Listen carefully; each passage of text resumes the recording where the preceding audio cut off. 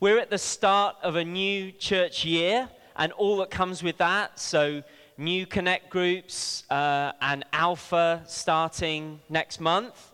And lots of other exciting things happening, some of which you saw on the video. You may be here, you may have just started university in Bristol, you may have moved to a new job, or you may be at the start of some new season of life with all the hopes and challenges that can go along with that. Our daughter, we've got 3 children. Our middle child is Lucy, and she started secondary school a couple of weeks ago. And she hadn't got in where we'd applied. In Bristol, you make 3 choices. She hadn't got any of the 3, but she got a place at our older son Noah's school, so that was all fine. And she started. And then on the afternoon of the first day, we got an email offering us our first choice school. So then we faced the kind of quick and difficult decision, do we move her or not? And in the end, we prayed, and Jess probably prayed more than me. That just says something about us. And we took the plunge, and we moved her. And, so the last couple of weeks have been a bit of a roller coaster for Lucy, but she's done really well. And in the space of 3 days, she started secondary school twice and, adjusting to new friends and all that kind of stuff. Not an ideal start. Don't you find in life things aren't always the way you might have hoped or expected them to be? But we can trust God. Even when we make wrong decisions or take wrong turns, He's still the same. He's still faithful. And He's faithful to be with us and to help us. And as I said, Lucy's settling in now. And I was reminded, actually, when we moved to Bristol, which was another big decision for us 5 years ago, again, at that point, Lucy didn't have a school place. And her older brother Noah started school. And then on the afternoon of that first day, we got an email then offering her a place. And so it just goes to show, actually, God does have a sense of humor. He does work in mysterious ways, but we can trust Him. As Sam said, we're going to be breaking bread together this morning. And you may have noticed there are tables already set up in the side aisle. And before the summer, Andy, who you saw on the video, who leads the church, spoke about communion and how during this year it would become a more regular feature when we gather together. And we're going to be doing that as part of our weekly services now.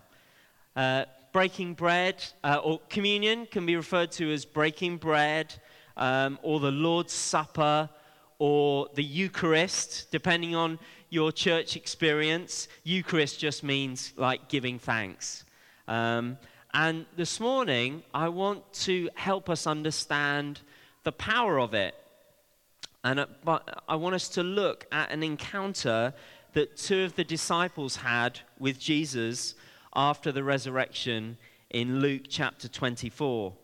For them, things hadn't gone quite how they expected, and they'd been following Jesus, but he'd been arrested and crucified. Then they'd heard strange and confusing reports that Jesus had been seen alive and well. We're going to be reading from the English Standard Version, if you want to look in your Bible, and also the words are going to appear on the screen behind me. Let's read together. Verse 13 of Luke 24. That very day, 2 of them were going to a village named Emmaus, about 7 miles from Jerusalem. And they were talking with each other about all these things that had happened. While they were talking and discussing together, Jesus himself drew near and went with them. But their eyes were kept from recognizing him. And he said to them, "What is this conversation that you're holding with each other as you walk?" And they stood still, looking sad. Then one of them, named Cleopas, answered him, "Are you the only visitor to Jerusalem who does not know the things that have happened there in these days?" And he said to them, "What things?" And they said to him, "Concerning Jesus of Nazareth, a man who was a prophet, mighty in deed and word before God and all the people, and how our chief priests and rulers delivered him up to be condemned to death and crucified him. But we had hoped that he was the one to redeem Israel. Yes, and besides all this, it's now the third day since these things happened. Moreover, some women of our company amazed us. They were at the tomb early in the morning, and when they did not find his body, they came back saying that they'd even seen a vision of angels who said that he was alive. Some of those who were with us went to the tomb and found it just as the women had said, but him they did not see." And he said to them, "O foolish ones, and slow of heart to believe all that the prophets have spoken. Was it not necessary that the Christ should suffer these things and enter into his glory?" And beginning with Moses and all the prophets, he interpreted to them in all the scriptures the things concerning himself. So they drew near to the village to which they were going. He acted as if he were going farther, but they urged him strongly, saying, "Stay with us, for it is towards evening, and the day is now far spent." So he went in to stay with them. When he was at table with them, he took the bread and blessed and broke it and gave it to them. And their eyes were opened, and they recognized him, and he vanished from their sight. They said to each other, "Did not our hearts burn within us while he talked to us on the road, while he opened to us the scriptures?" And they rose that same hour and returned to Jerusalem. And they found the 11 and those who were with them gathered together, saying, "The Lord has risen indeed, and he has appeared to Simon." Then they told what had happened on the road and how he was known to them in the breaking of the bread. Let's pray together. Father, we thank you that already you've been with us by your Holy Spirit this evening. And Lord, we pray, make yourself known to us as we look at your word together. Lord, would you bring it to life by your Holy Spirit? And I pray, meet with each one of us today. I pray in Jesus' name. Amen. So we need to understand the context here. Jesus has just risen from the dead. It's worth just saying that again. Jesus has just risen from the dead. Those of us who have been Christians for a while can get over familiar, even blasé with that life-changing fact. But we need to guard against becoming complacent or indifferent. This truth changes everything and shapes our very lives. If Jesus rose from the dead, then everything changes. Your perspective is completely different. Your attitude's changed. How you live your life, how you parent, where you put your trust and what you're putting your hope in. These two disciples that we've read about, they didn't yet believe that Jesus had risen. And they were talking as they walked, trying to process what had just happened. Then a stranger appears. We know that it's Jesus, but they don't recognize him. Verse 16 says, "But their eyes were kept from recognizing him." What's going on there? It seems that Jesus was recognizable, but they were kept from recognizing him. Just as Jesus did miracles in the power of the Holy Spirit in his life, I think it's the Holy Spirit that is concealing his identity from these two disciples. Why is that? Why not just go, "Ta-da! Here I am, I'm alive," and make everything better? Why wouldn't Jesus do that? I think Jesus wants them to come to their own faith and understanding. And normally, as people, we see what we expect to see, don't we? We expect to see Manchester City beat Watford 8-0. It's just what you expect. And the last person they're expecting to see is Jesus. Do you know the part in The Lord of the Rings where Gandalf has disappeared in the Mines of Moria? If you hate all that stuff, then just have a 60-second nap. Okay, but for those of you that love Lord of the Rings, you know that bit where Gandalf disappears and he says, "Fly, you fools!" Yes? I haven't got my grey wig, and he drops, but it's awful, isn't it? If you've seen the film or seen the film, Frodo is like he's crying, and it's like they don't know what to do. He's their leader, they love him, he's the one that knows what to do, and he's gone, and it's absolutely awful. And it's almost like they can't go on without him. And then he reappears to some of them. I think it's, we've got a picture here, Legolas, Gimli, and Aragorn. And they think it's Saruman, the White Wizard, because that's who they fear or who they expect to see. And then they recognize their dear friend, Gandalf. And it's so much sweeter because of the loss. They thought they'd lost him, but now he's back. Tolkien, who wrote Lord of the Rings, was a Christian. I'm sure he had Jesus in mind when he wrote this part of Gandalf's story.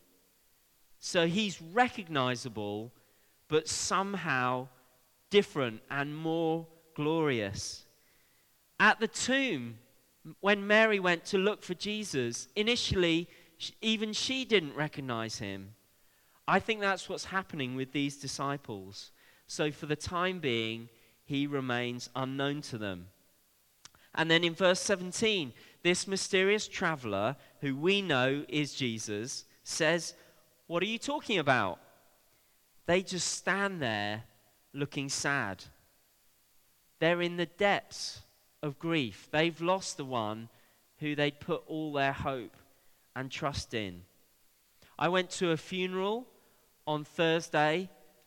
Some funerals can be a great celebration, can't they? But for the ones who have lost someone really close to them, grief pretty much eclipses everything else, doesn't it? For those people, they're not worried about Brexit or a Supreme Court judgment on whether it's legal to suspend Parliament or not. Then they're not worried about that. They're overwhelmed by grief and loss. They're just struggling to come to terms with what's happened. Their hopes are dashed and they're numb with shock. And these disciples are overwhelmed with grief and disappointment. And when you've got the highest hopes, then when they're dashed, that's the worst kind of disappointment, isn't it? "Don't you know what's happened?" they say to him. "What's that?" he asks. Jesus is starting from where they're at. That may be important for you today. If you're looking in at Christianity or faith, Jesus doesn't expect you to know a whole load. He comes to where you're at. He walks at your pace. He doesn't rush you, but he will help you to understand. So Jesus is eager to hear their interpretation of events. About Jesus of Nazareth, they say, a prophet that we had hoped would redeem Israel. They've been thinking Jesus would set them free from the occupying Romans. But it's all over. He's dead now, and we're hearing rumors of him being cited, and it's all very confusing for them, and they don't really know what to believe. Their lack of recognition of who Jesus is mirrors their lack of faith in who he was and their lack of understanding of the scriptures. They just thought Jesus was one of a long line of prophets. And they didn't realize they were actually walking and talking with God himself. Eugene Peterson captures Jesus' blunt response in the Message translation in verse 25. Then he said to them, "So thick-headed, so slow-hearted, why can't you simply believe all that the prophets said? Don't you see that these things had to happen, that the Messiah had to suffer and only then enter into his glory?" Then he started at the beginning with the books of Moses and went on through all the prophets, pointing out everything in the scriptures that referred to him. We've noted what I think was the role of the Spirit in concealing Jesus' identity. We'll come back to that at the end when Jesus is at last revealed to them. Next, I want us to notice the power of the scriptures. I'd love to know what Jesus said to them on the road, wouldn't you? Did he talk about God providing a sacrifice for Abraham in place of his son Isaac in Genesis chapter 22? Do you think he explained the Passover lamb from Exodus 12? Or how Psalm 22, written hundreds of years earlier, had accurately spoken about what Jesus had endured on the cross just 3 days earlier? Maybe he concluded by showing how God's redemption of Israel would come through the suffering servant of Isaiah 52 and 53. How amazing would it have been to be part of that Bible study led by the risen Lord Jesus? This stranger is demonstrating the faith and understanding of God's promises that they so lack. Just let the power of some of those scriptures inspire you. Psalm 22, verse 1. My God, why have you forsaken me? Verse 18. They divide my garments among them and cast lots for my clothing. Or how about this in Isaiah 53, verse 4? Surely he took up our infirmities and carried our sorrows. Yet we considered him stricken by God, smitten by him and afflicted. But he was pierced for our transgressions. He was crushed for our iniquities. The punishment that brought us peace was upon him, and by his wounds we are healed. We all, like sheep, have gone astray. Each of us has turned to his own way, and the Lord has laid on him the iniquity of us all. J.C. Ryle writes this: Christ was the substance of every Old Testament sacrifice ordained in the law of Moses. Christ was the true deliverer and king, of whom all the judges and deliverers in Jewish history were types. Jesus was the coming prophet greater than Moses, whose glorious advent filled the pages of prophets. Christ was the true seed of the woman who was to bruise the serpent's head, the true seed in whom all nations were to be blessed, the true Shiloh to whom the people were to be gathered, the true scapegoat, the true bronze serpent, the true lamb to which every daily offering pointed, the true high priest of whom every descendant of Aaron was a figure. The whole of Scripture points to Jesus. For people who struggle with the Old Testament and only want to read the nice bits in the New Testament, the darker parts and the bits that we can struggle with and find unpalatable, they point to the depravity of people and our tendency towards sin. My sin, your sin, the things that I do, the things that I think that are wrong and that God doesn't like. All of this points to those things. That's the whole point. And it also points to God's holiness and his hatred for sin, but also his unrivaled love and compassion and kindness towards people, towards us. That's the good news. It was all pointing to his true identity. It's as if he's saying to these disciples on the road to Emmaus, don't you see? It's all about me. And surely that is the defining truth about the Christian faith. It really is all about what you believe about Jesus. It's not what kind of church or, what about this or what about that. It's what do you believe about Jesus? Do you believe that he died? Do you believe that he rose? Do you believe he has the power to forgive sin? In verse 28, it says, he acted as if he was going further. Yet again, he doesn't invite himself in. He allows them to take the initiative, just like us. You have to invite him in. He's not going to force himself into your life. He'll show himself to you, but you have to invite him in. That's what faith is.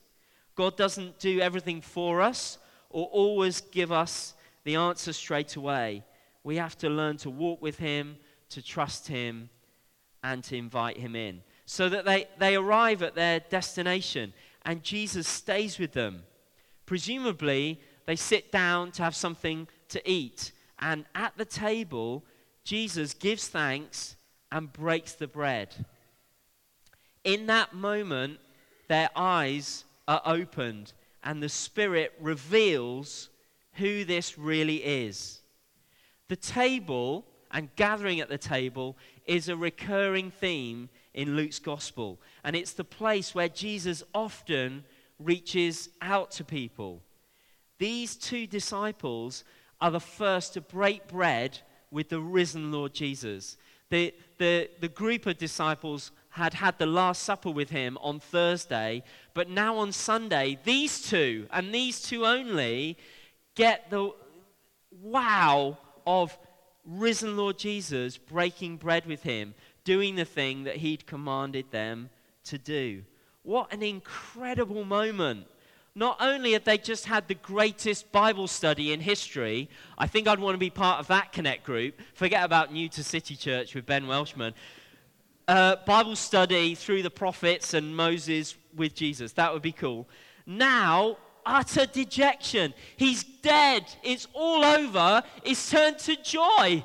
He's alive. This is the pivot moment of the whole account. A total turnaround. The stranger who'd become their guide through the scriptures is now revealed as Christ the Lord. He is Christ the Lord, the hope of Israel. And then he vanishes. Now they reflect on what's just happened. Verse 32, didn't our hearts burn within us while he talked and opened the scriptures to us? Their perspective has totally changed from a place of ignorance and not knowing to a place of comprehension and understanding. Their eyes are opened. And I think the timing is important. Isn't it interesting that their eyes are opened at the moment when Jesus breaks the bread? He breaks the bread and suddenly they see. Suddenly they know.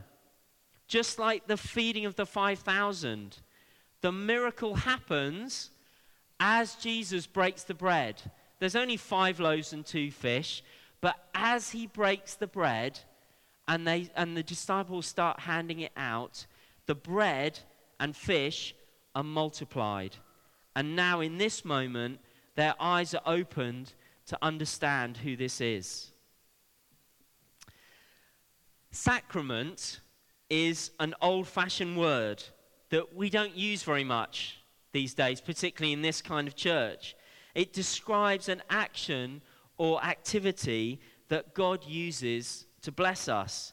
Sacraments are a means of grace, a channel for God's blessing to flow into our lives. Not that we deserve it, but that he's so full of loving kindness. So things like baptism in water, the preaching of the Bible, the breaking of bread are channels of grace.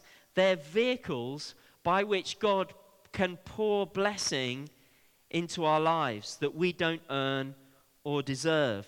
And I've been helped in my understanding of this by a brilliant book called Spirit and Sacrament by Andrew Wilson. If you haven't read it, I really encourage you. A really helpful book for kind of whatever your background is on the church spectrum. A really, really helpful book. Breaking bread is a way for us to enact and rehearse and remember and celebrate what Jesus has done for us. Taking and eating physical bread and drink helps us to identify with Jesus, and it's a powerful means of blessing in our lives. Doesn't it make perfect sense that Jesus should use two of those things, the truth of the scriptures and the sacrament of breaking bread, to reveal himself to his disciples? And isn't it also true that just as the Spirit concealed his true identity, now their eyes are opened by God's Spirit? Surely it was that same Spirit that made their hearts burn. I want us to notice those three things: Spirit, Scriptures, and Sacrament. How they work in concert. Like a great symphony, these three themes flow together, building on and enriching one another. The Spirit brings the Scriptures to life. The Sacrament enacts and remembers the power of the Scriptures, and we encounter the wonder of God's Spirit as we share bread and drink together. And it's that same Spirit that causes them to hurry back to Jerusalem. Even though it's now evening, they make the 7-mile journey back to Jerusalem in the dark. They haven't got head torches. They probably haven't got, flaming torches. They seem undeterred by the threat of wild animals or bandits on the road. They were so excited. I think they might have broken the 4-minute mile before Roger Bannister. Maybe not all 7 under 4 minutes. And they find the other disciples in Jerusalem who have some news of their own. They've seen him. It's true. Jesus is alive. Cleopas and his friend explain what happened on the road and how he was made known to them in the breaking of bread. And later on, Jesus appears again to all of them when they're gathered in that room in Jerusalem. They can hardly believe that he's real, but they see his hands and feet with the marks in them. They touch him, and he has something to eat. Then in verse 44 of Luke chapter 24, it says this, or Jesus says, "These are my words that I spoke to you while I was still with you, that everything written about me in the law of Moses and the prophets and the Psalms must be fulfilled." Then he opened their minds to understand the Scriptures. There's the Spirit at work again. And said to them, "Thus it is written that the Christ should suffer and on the 3rd day rise from the dead." That was today for them. The 3rd day, Sunday, he'd risen. And that repentance and forgiveness of sins should be proclaimed in his name to all nations, beginning from Jerusalem.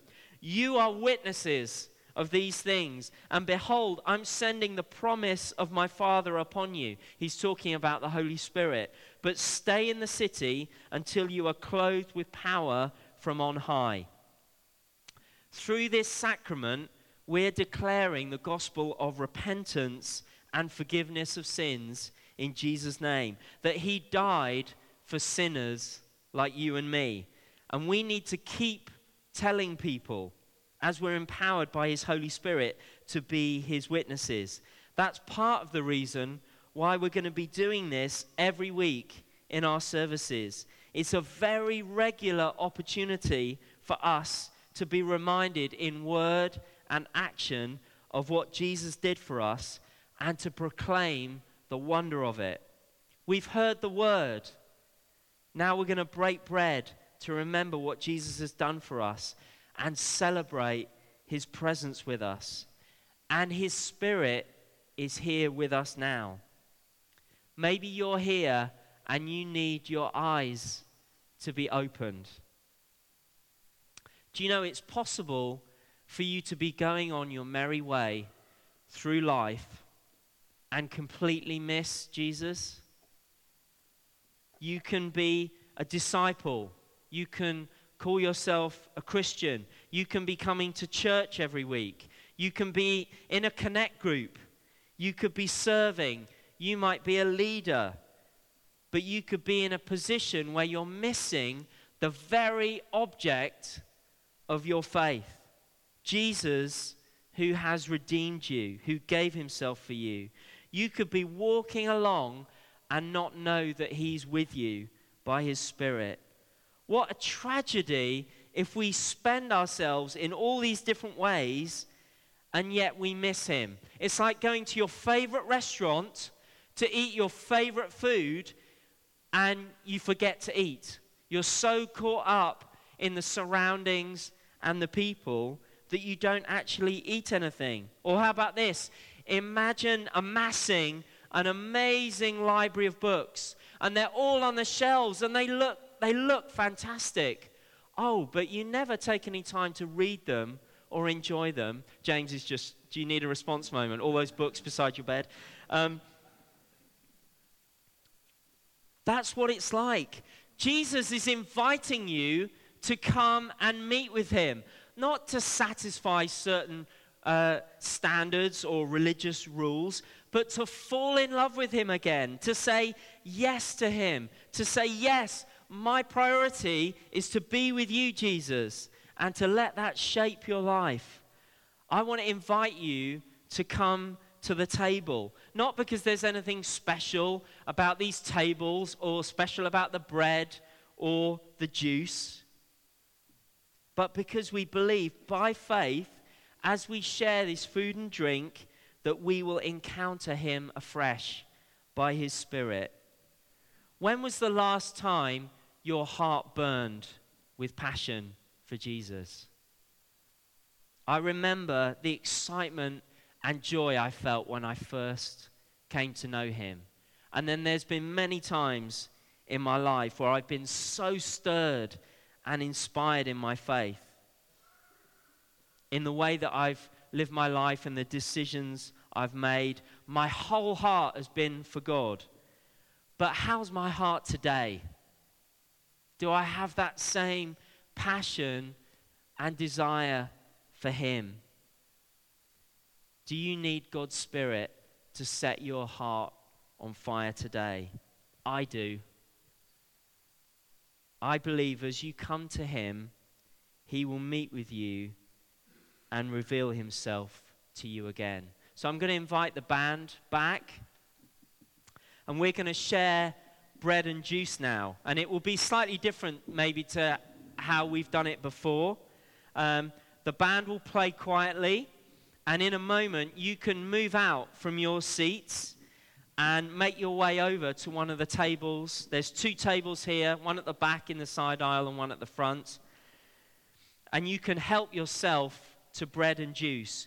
You can do that in whatever way feels natural to you. You may want to just get a cup and some bread and pray quietly on your own. Or you may want to get bread and juice and take it back and pray with someone else nearby you. There's a cup of juice each, and there are pieces of gluten-free bread.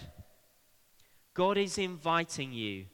If you want to encounter him, if you want to know him more, if you want to put your trust in him, then you come and take bread and juice. As we do that, we're celebrating his body broken for us on the cross, his blood shed for us as a perfect sacrifice for our sins. Can we stand together? Let's pray.